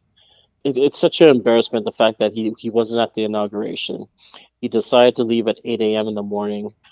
He had to have his own little fan club outside there while he gave a 2-minute speech just so he could step onto not Air Force One, but whatever. Yeah, I can't remember what they call the helicopter. Yeah. But anyways, he had to have his own little press conference before he left. His wife refused to meet Jill Biden, to do the customary kind of like walk her through. Mrs. Biden, yeah. Mrs. Biden, right? Jill, I think her name's Jill. I think. Oh, Jill Biden. Okay, I thought you said Joe. Sorry, Jill Biden. Yeah, Jill Biden. Yeah. I find it tacky. I find him tacky. I'm just glad he's gone. All I could say to Joe Biden is make sure you disinfect that whole White House. I think they apparently they did a very deep cleaning of the White House. I would throw out all the furniture. I would throw out anything that he's ever touched, because God knows COVID was probably crawling everywhere inside there. Bust a Kyrie Irving and just light it with sage, like just burn out the room. If it was up to me, I'd burn down the White House and have them rebuild it. That's just me personally. Tear the shit down. Let's burn it down, and let's rebuild it. Because God knows some rooms probably smell like flipping hookers and hookers and sex, and then he probably has like another room where it's just like swastikas everywhere, and yeah. Anyways, just pick your shit up and leave. Just go.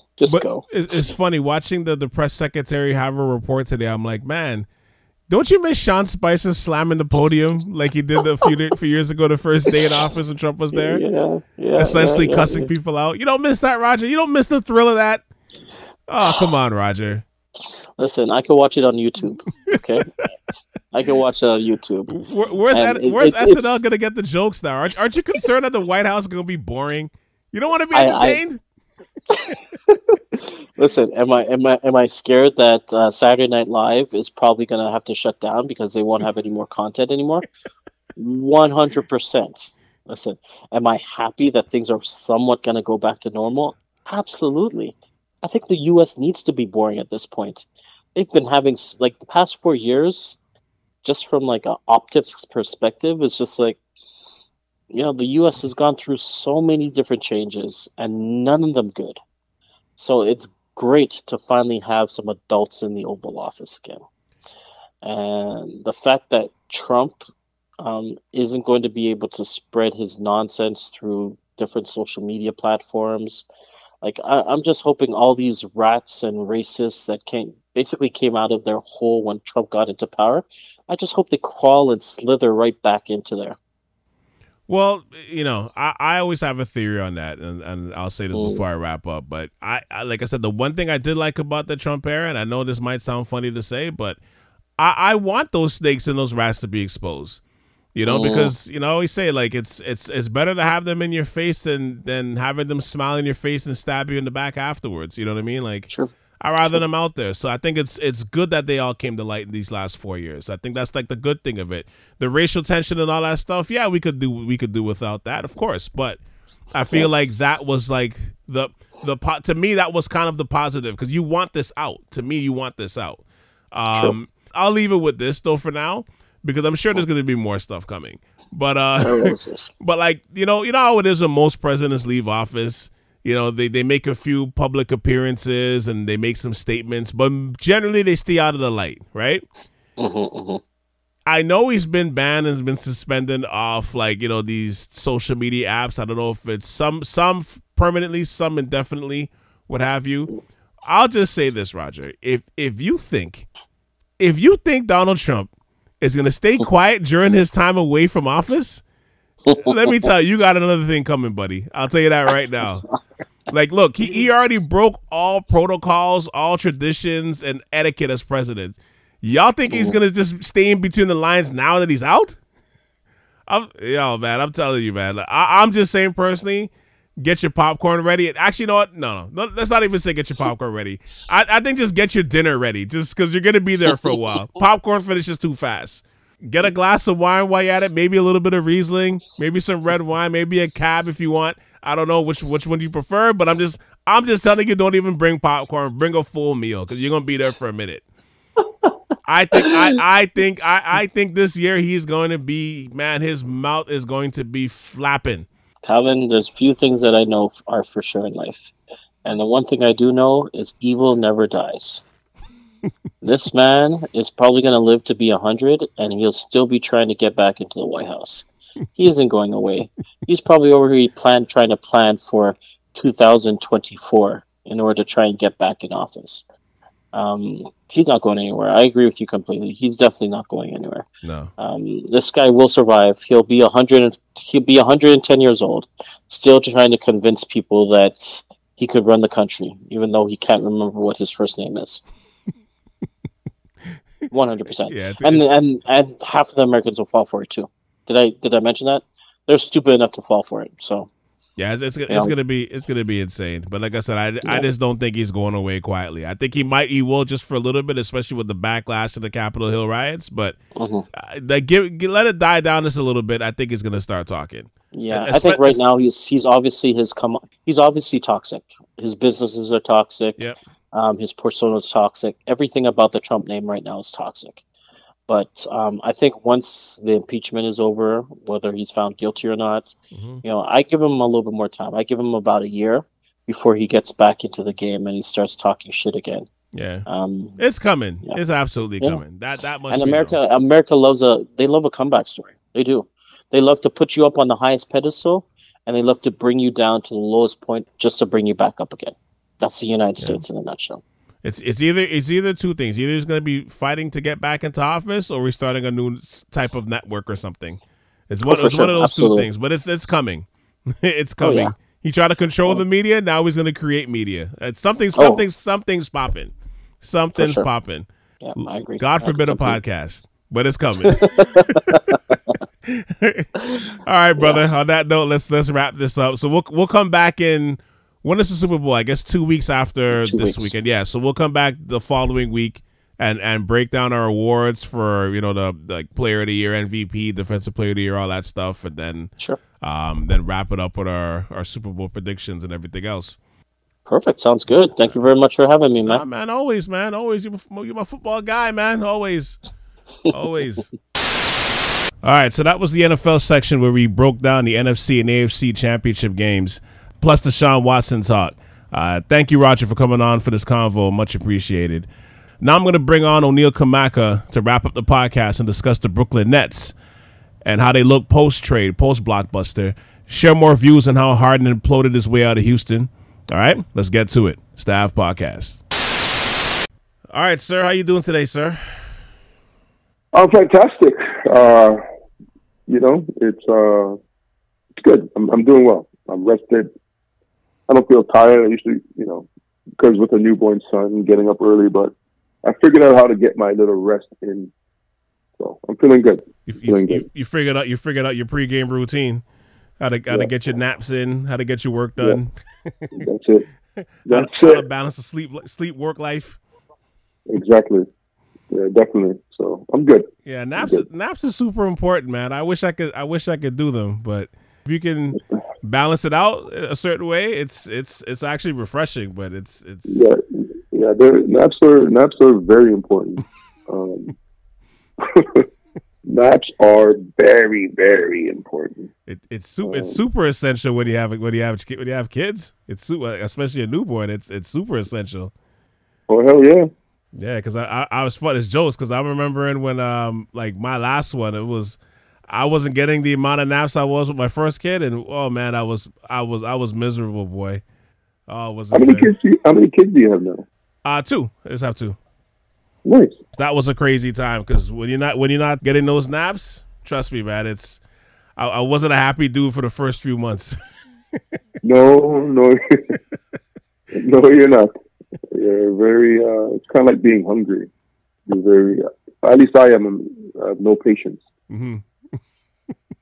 So I don't want anybody talking to me, asking me questions. I have no patience when I'm tired or hungry. No, that's it though. That's it. Your tolerance for everything is very low. Yep. So obviously the talk of the day right now is this whole Harden blockbuster trade. So we're gonna talk about the first third of the NBA season so far, because the season's gonna be 72 games. We're gonna get down to the midst of it, but but I don't want to wait till next week to do that, to at least to talk about the Brooklyn situation and with this Harden blockbuster trade. So what are your thoughts on the Harden deal and his entire actions leading up to it? I mean, it's part, but didn't AD do that when he wanted to leave New Orleans? I think you just it's like being like any relationship, right? You just withdraw from that relationship, right? Mm-hmm.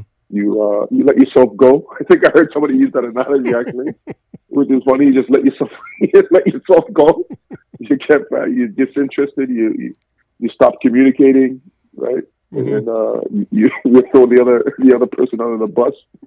So, I think Harden wanted to get out there and he didn't want to come back. And I think obviously when D'Antoni was gone and Daryl Morey was gone, and basically they let him do whatever he wanted. So it was kind of like I need a change as well. And so I think I don't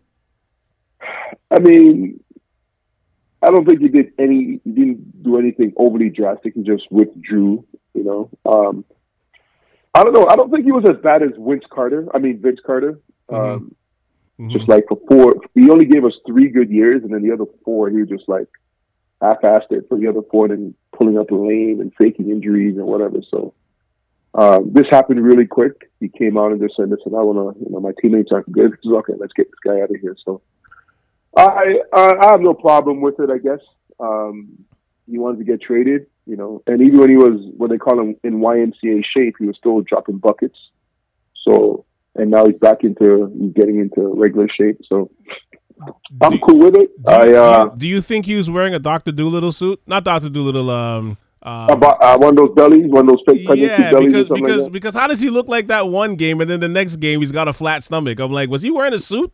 Right? Not the Dr. Dolittle, Nutty Professor, like a Nutty Professor suit, like a half a Nutty Professor suit. Like I don't understand. Right? I know. It's crazy.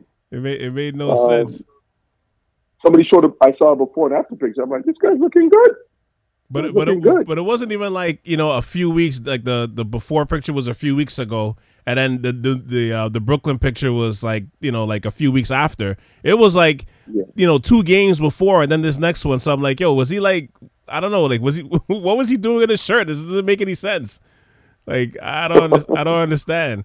But it's funny you bring up the Vince Carter thing, because I thought about that when I was, you know, when I think about this Harden blockbuster deal, just the way he kind of just gave up on his team. I mean, I still don't think, at least in this century, in the last 20 plus years, I don't think there's anything worse than the Vince Carter thing. I really don't. Like, I agree. I think it's really hard to top that. Like, I really do. AD comes close. AD comes close, especially with his That's All Folks shirt last year or the year before. Like, that was pretty bad, but yeah, that Vince one was like the Mount Everest. Like the peak of Mount Everest of flaming out on your own team. But it was horrible. Yeah, that was terrible. But I didn't, like I said, I think with Harden, I just feel like, you know, it's a situation where, again, I mean, he's a superstar, so you're gonna get the keys to the house, the car, and everything else. But I feel like this is when you give somebody too much. Yep. You know, because, you know, as I mentioned before, like, he got everything that you could have possibly wanted. Like, everything he asked for, he got. You know, and at the end, he still flamed out like this. I was like, I just didn't like the actions.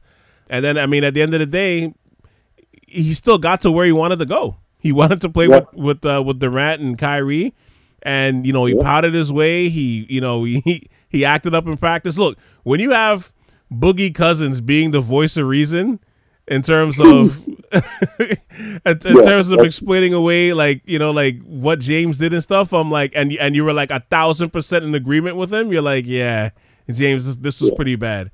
But, you know, and that's the thing though, right? Like with the league now, I mean, it just shows you there's no contract you can't get out of, you know, and even if you're a player and you sign a max deal, it doesn't mean you can't be moved.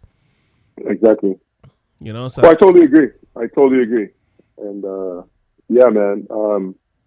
But he's doing well. He's playing well. Like, you know, like we knew he would. And I'm happy for him. And, you know, I guess that leads to my next question. What are your thoughts on Brooklyn since the Harden trade? Like, have you had a chance to sit back and at least watch the highlights and take it in? Of course you did. Yes. Why am I asking that? I think it's early in the season. They haven't played 20 games yet. It's still early. They haven't played. I think I'm still waiting. They need to make some. They got to make another trade. They need another big. No, they need defensive presence. Well, that's what I mean. Like, I'm sorry, I mean to say like a defensive big. They need. I don't know. I don't know if they need. Do they need another big? Do they really? You have Jordan, DeAndre Jordan, who's like he's 6'10", 50% of what he used to be. But yeah, go ahead though.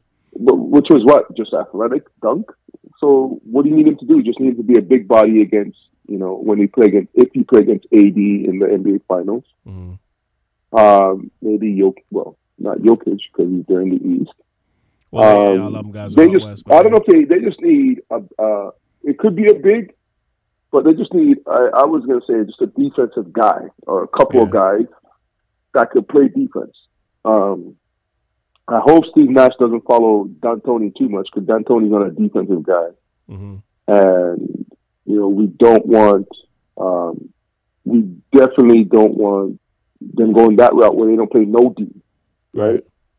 And they're not going to win because defense wins championships, and that's the only way I see Brooklyn. If they go up, if they make a defensive effort, a defensive push, they can do it. But I don't know. I don't see them winning. I see them obviously coming out the East, but I don't see them winning up without. Actually, I don't even know if they come out of the East because really and truly, the playoffs is about defense as well. And so you can put up as much points as you want, but you're going to need to play defense. And so if you go get it would be great if they get like a defensive wing and a defensive big, right? Because you don't need any scoring. You don't need any scoring. Yeah, they don't need any more scoring. You don't need any scoring with those three guys because, you know, you have So you take off, let's take Kyrie and James Harden. You leave KD on, right, with the second unit, right? KD's lighting them up, right? Then you bring, let's say, Kyrie back, right? And rest KD. Kyrie's gonna light them up. Yeah. Then you bring in James Harden with Kyrie, right? They go to light them up, and then you bring back. You know what I mean? So you're gonna have one of those guys playing with the second unit, or you can do it where you have they play multiple guys playing with the second unit at different times. So, yeah, man. And now if they can get to somebody to play defense, they'll be good.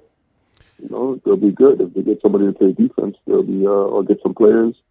They don't need to do anything else. So, but yeah. The funny thing to touch on your point though is, I think, I have my reservations about this trade, not because they can't work together. Number one, I'm just really tired of the super team shit. I really am.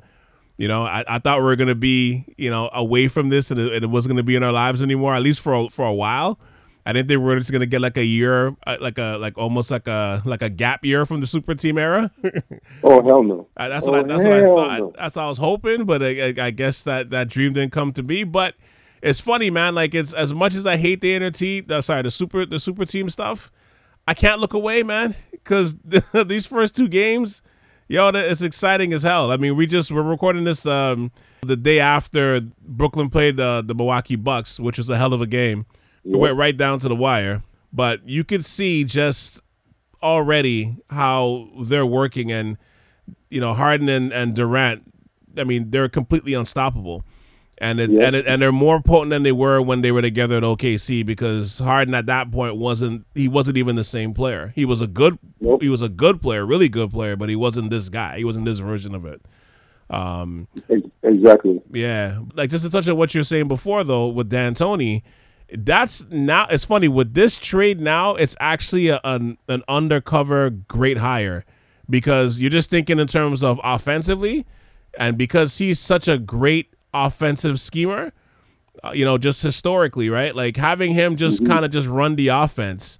I don't know if Nash is going to be, like, running the defense, or to have one of the other assistants helping him on the defensive side of it, but offensively, if there's anybody that can figure out how to make these three guys work, it's gonna be somebody like D'Antoni. At least it doesn't hurt to have him in your hip pocket. You know what I mean? Right.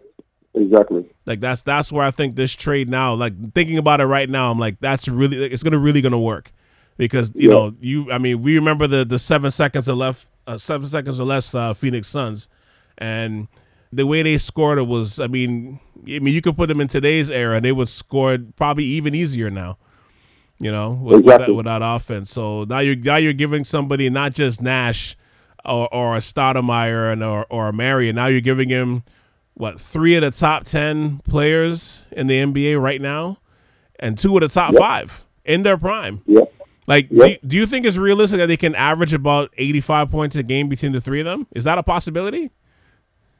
Yeah, easy. Which is like, I don't think that's even ever been done, which is crazy. Yeah, I think they could easily do that. Yeah, I think they could easily do that. Let me ask you though, like, if somebody's gonna take a back seat, is it gonna be Kyrie? Like, do you think Harden runs the offense, and when Kyrie comes back, like, he's gonna unmask his inner Mamba or even his inner Iverson? I think on the court, Kyrie's fine. It's off the court you have to worry about Kyrie. I don't think you have to worry about any leading guys, any leadership issues that he was having in Boston, getting guys to follow him. I think with Kyrie, you just have to worry about what he's doing on the court. Yeah. Off the court. And I think that's what the concern is for Kyrie. So, yeah, no, I just think, he has to get it together off the court, man. He has to figure out if he wants to play basketball, if he doesn't want to play basketball. And, like Stephen A. said, just retire, man. Like, if it's too much for you. You think it's that? You think it's that drastic? I don't think it's that drastic. Because, I mean, he had his press conference today, and I mean he's scheduled to play on tomorrow against the Cavs. But I don't know. I don't know if it's that drastic. Calvin, it's always something.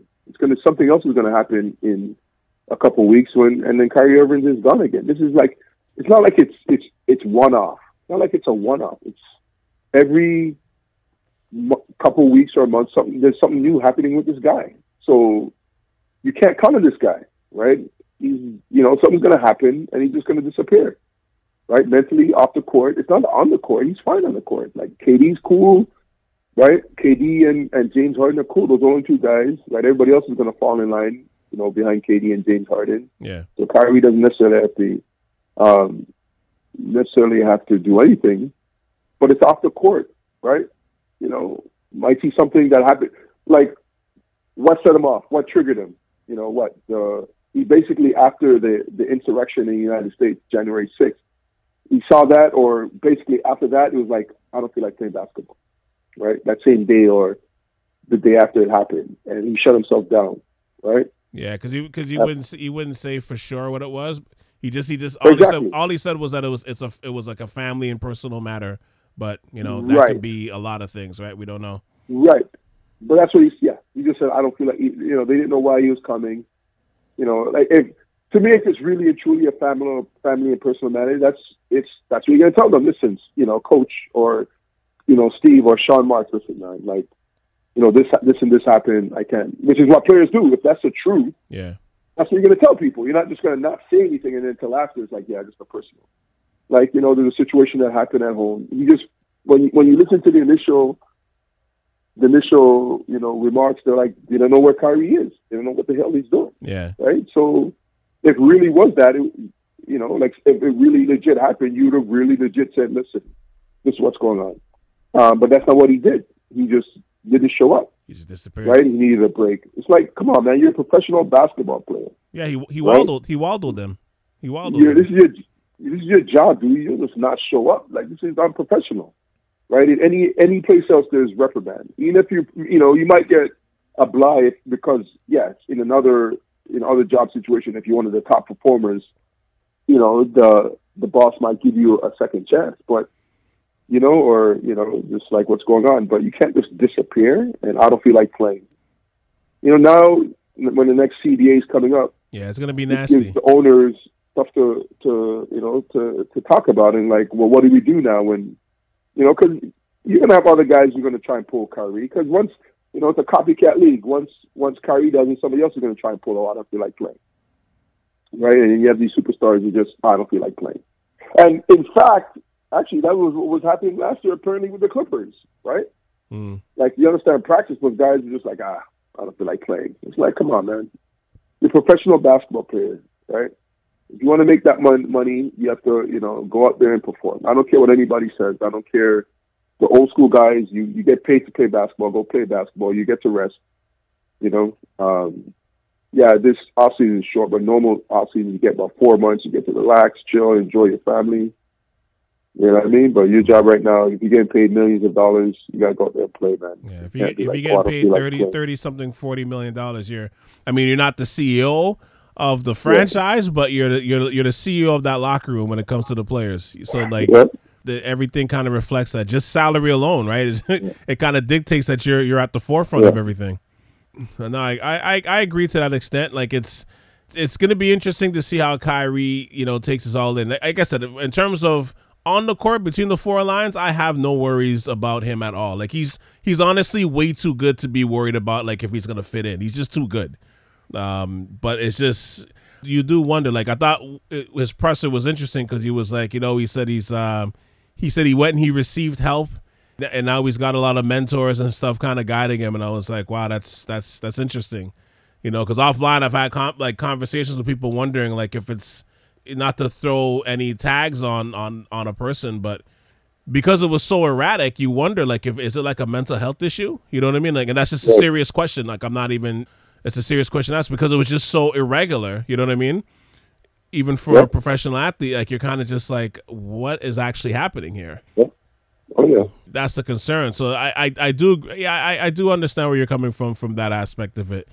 I don't know, man. Like it's going to be a unique situation because I think it's one of those things where it's like, if it works, if they can minimize those distractions to a degree, I mean, what's going to happen. They're going to win championships. It's just a matter of when, whether it's this year, next few years, it's going to happen. They're way too good and they're all in their prime for it not to work. You know what I mean? Especially if they can go and get themselves like a good 3-and-D guy or like a defensive player, as you're saying. You know, like a PJ Tucker. Well, like that kind of type. I mean, there's other guys out there in the league that could do that role now, but that kind of type of player where he doesn't really care about the stats, he just wants to play D. You know, if you can get somebody like that to kind of help kind of shore up your defensive issues, then yeah, I don't see how they, you know, or if you can get two guys like that, two role players like that, that's getting quality minutes, you know, because I mean, it's funny because I don't think he's on our roster right now, but does Brooklyn go after somebody like a RHJ, like a Rondé Hollis Jefferson, because he's on waivers, you know what I mean? Would somebody like him work? Because he doesn't care about the stats. He's a hustle guy. Would somebody like him work? Like come back to Brooklyn and work in this way? Like that would be interesting too, because he is available, you know, and I don't think it's going to cost a lot of money. And they're way over the cap as it is right now with these three max players. So that might be something they may want to consider. That's true. Yeah, like I said, it's going to be interesting. I think it's funny. I think Kyrie's going to unmask his inner Mamba / AI. Like I think he's about to offensively. He's about to go nuts. Like because even some of these games already. I mean he's sharing the ball, but like you know there was points in some of these games where man he didn't pass the ball for about 5-6 minutes.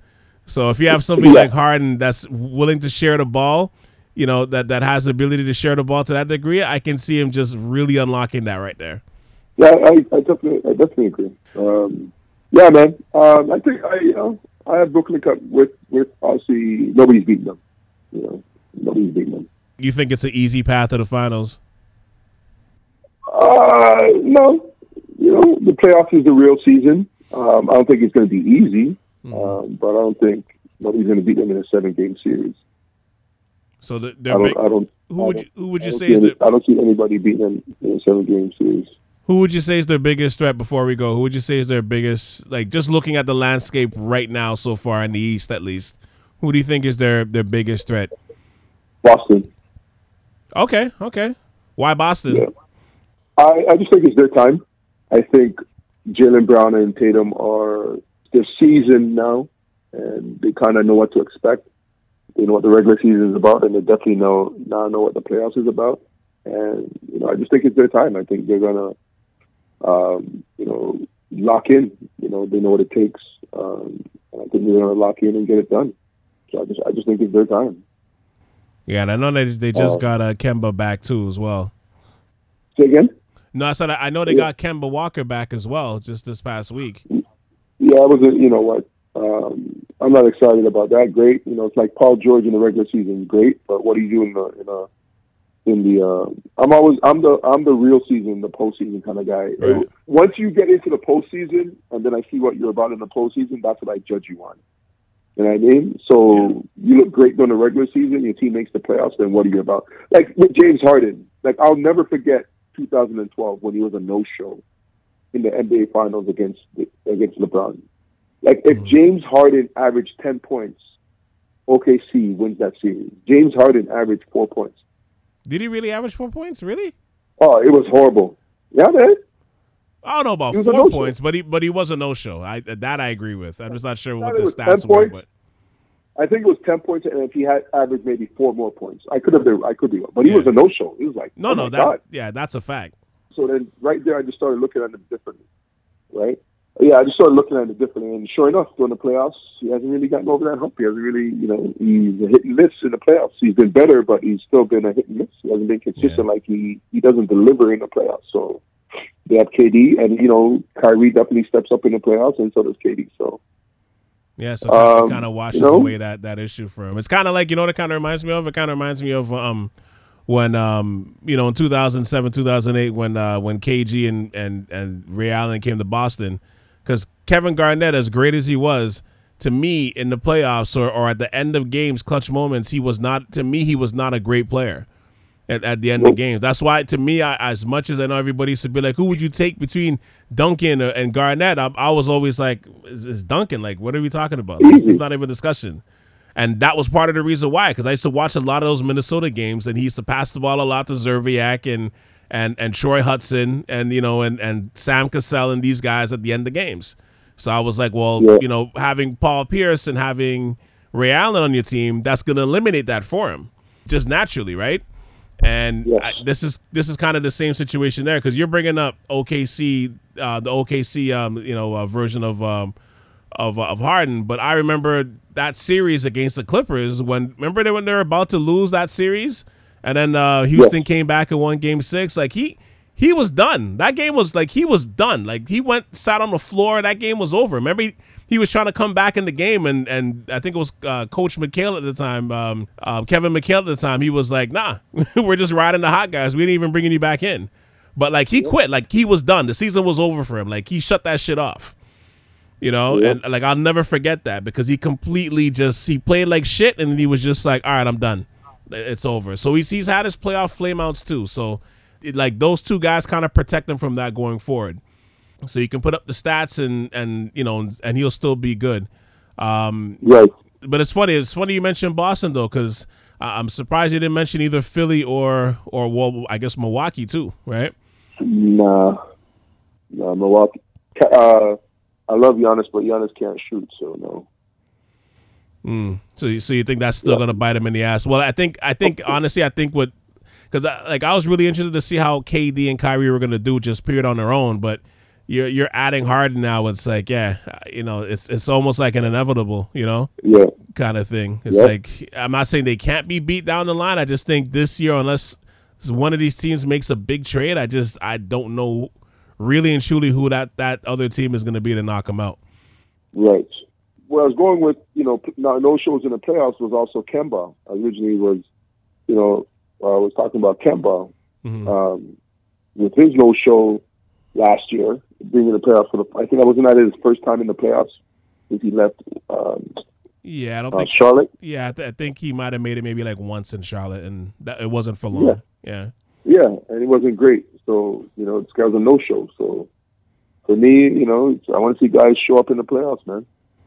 No, we'll see where this goes. But I'll tell you what. So next week we're gonna come back, and just break down the rest of the early part of the season so far, from our favorite rookies, our surprises in terms of biggest disappointing team and player, just everything. We're gonna wrap it all up, for the next week. So we'll save all this information there. But like I said, I didn't want to let this week pass without sharing our Brooklyn thoughts, our Brooklyn way thoughts on everything that's happening over there.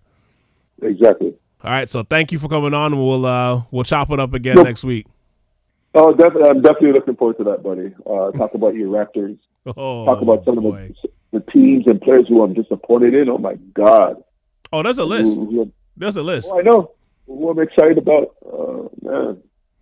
Yeah. I'm looking forward to that one. Yeah, there's a list, and I know you're happy about your Raptors. I know you are. So. About the Raptors? I'm sorry, what? About the who? Yeah, about your Raptors, about your Toronto Bay Raptors. I know you're very happy to discuss about them. I'm happy about the Toronto Raptors? Toronto Bay Raptors, that's right. I'm a Raptor fan?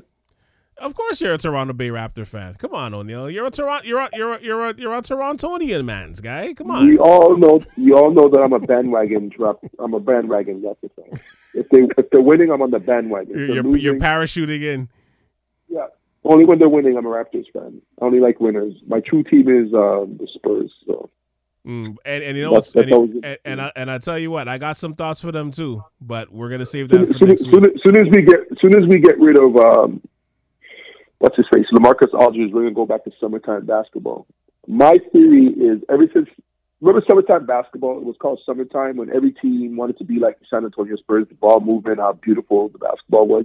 Because Popovich took a trip to Serbia, came back and started playing basically European basketball. Yeah. And the ball was just like pop, pop, pop, pop, pop. The minute they got LaMarcus Aldridge, I believe that all stopped. That's my theory. If I had the time, I would examine it more, but I really believe that. No, we can examine it next week, because they're a team I do want to discuss as well, to be honest with you. Yeah, they don't play summertime basketball anymore. They don't play that penetrate kick. The ball just moving. They don't do that anymore. And I think my theory was ever since they got LaMarcus Aldridge, that was the cause of it, because Pop wanted to get a player similar to Tim Duncan. Right. And while maybe skill wise, but mentally he's definitely no Tim Duncan. So, right. Oh well, next week. And he's a free agent too after the end of this season. So you might get what your heart desires when you're talking about summertime ball, because he's I didn't say most likely, he's not signing back with the Spurs, and I don't think the Spurs want him back. So that's where it's going to get interesting. But all right, next week we'll chop it up. Perfect.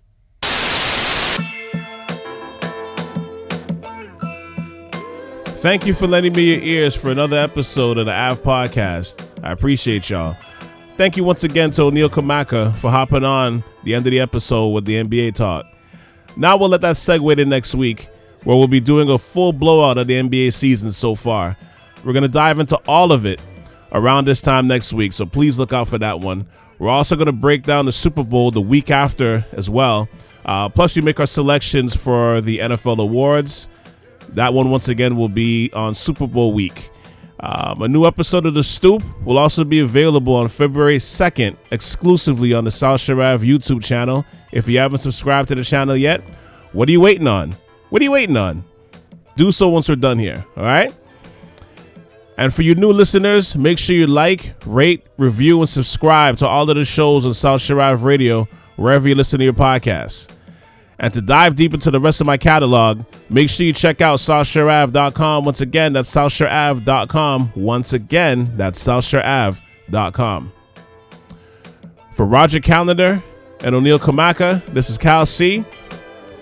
And you've just tuned into the AV Podcast on South Shore Ave Radio. Until the next podcast, folks, peace. We out. Have a great weekend.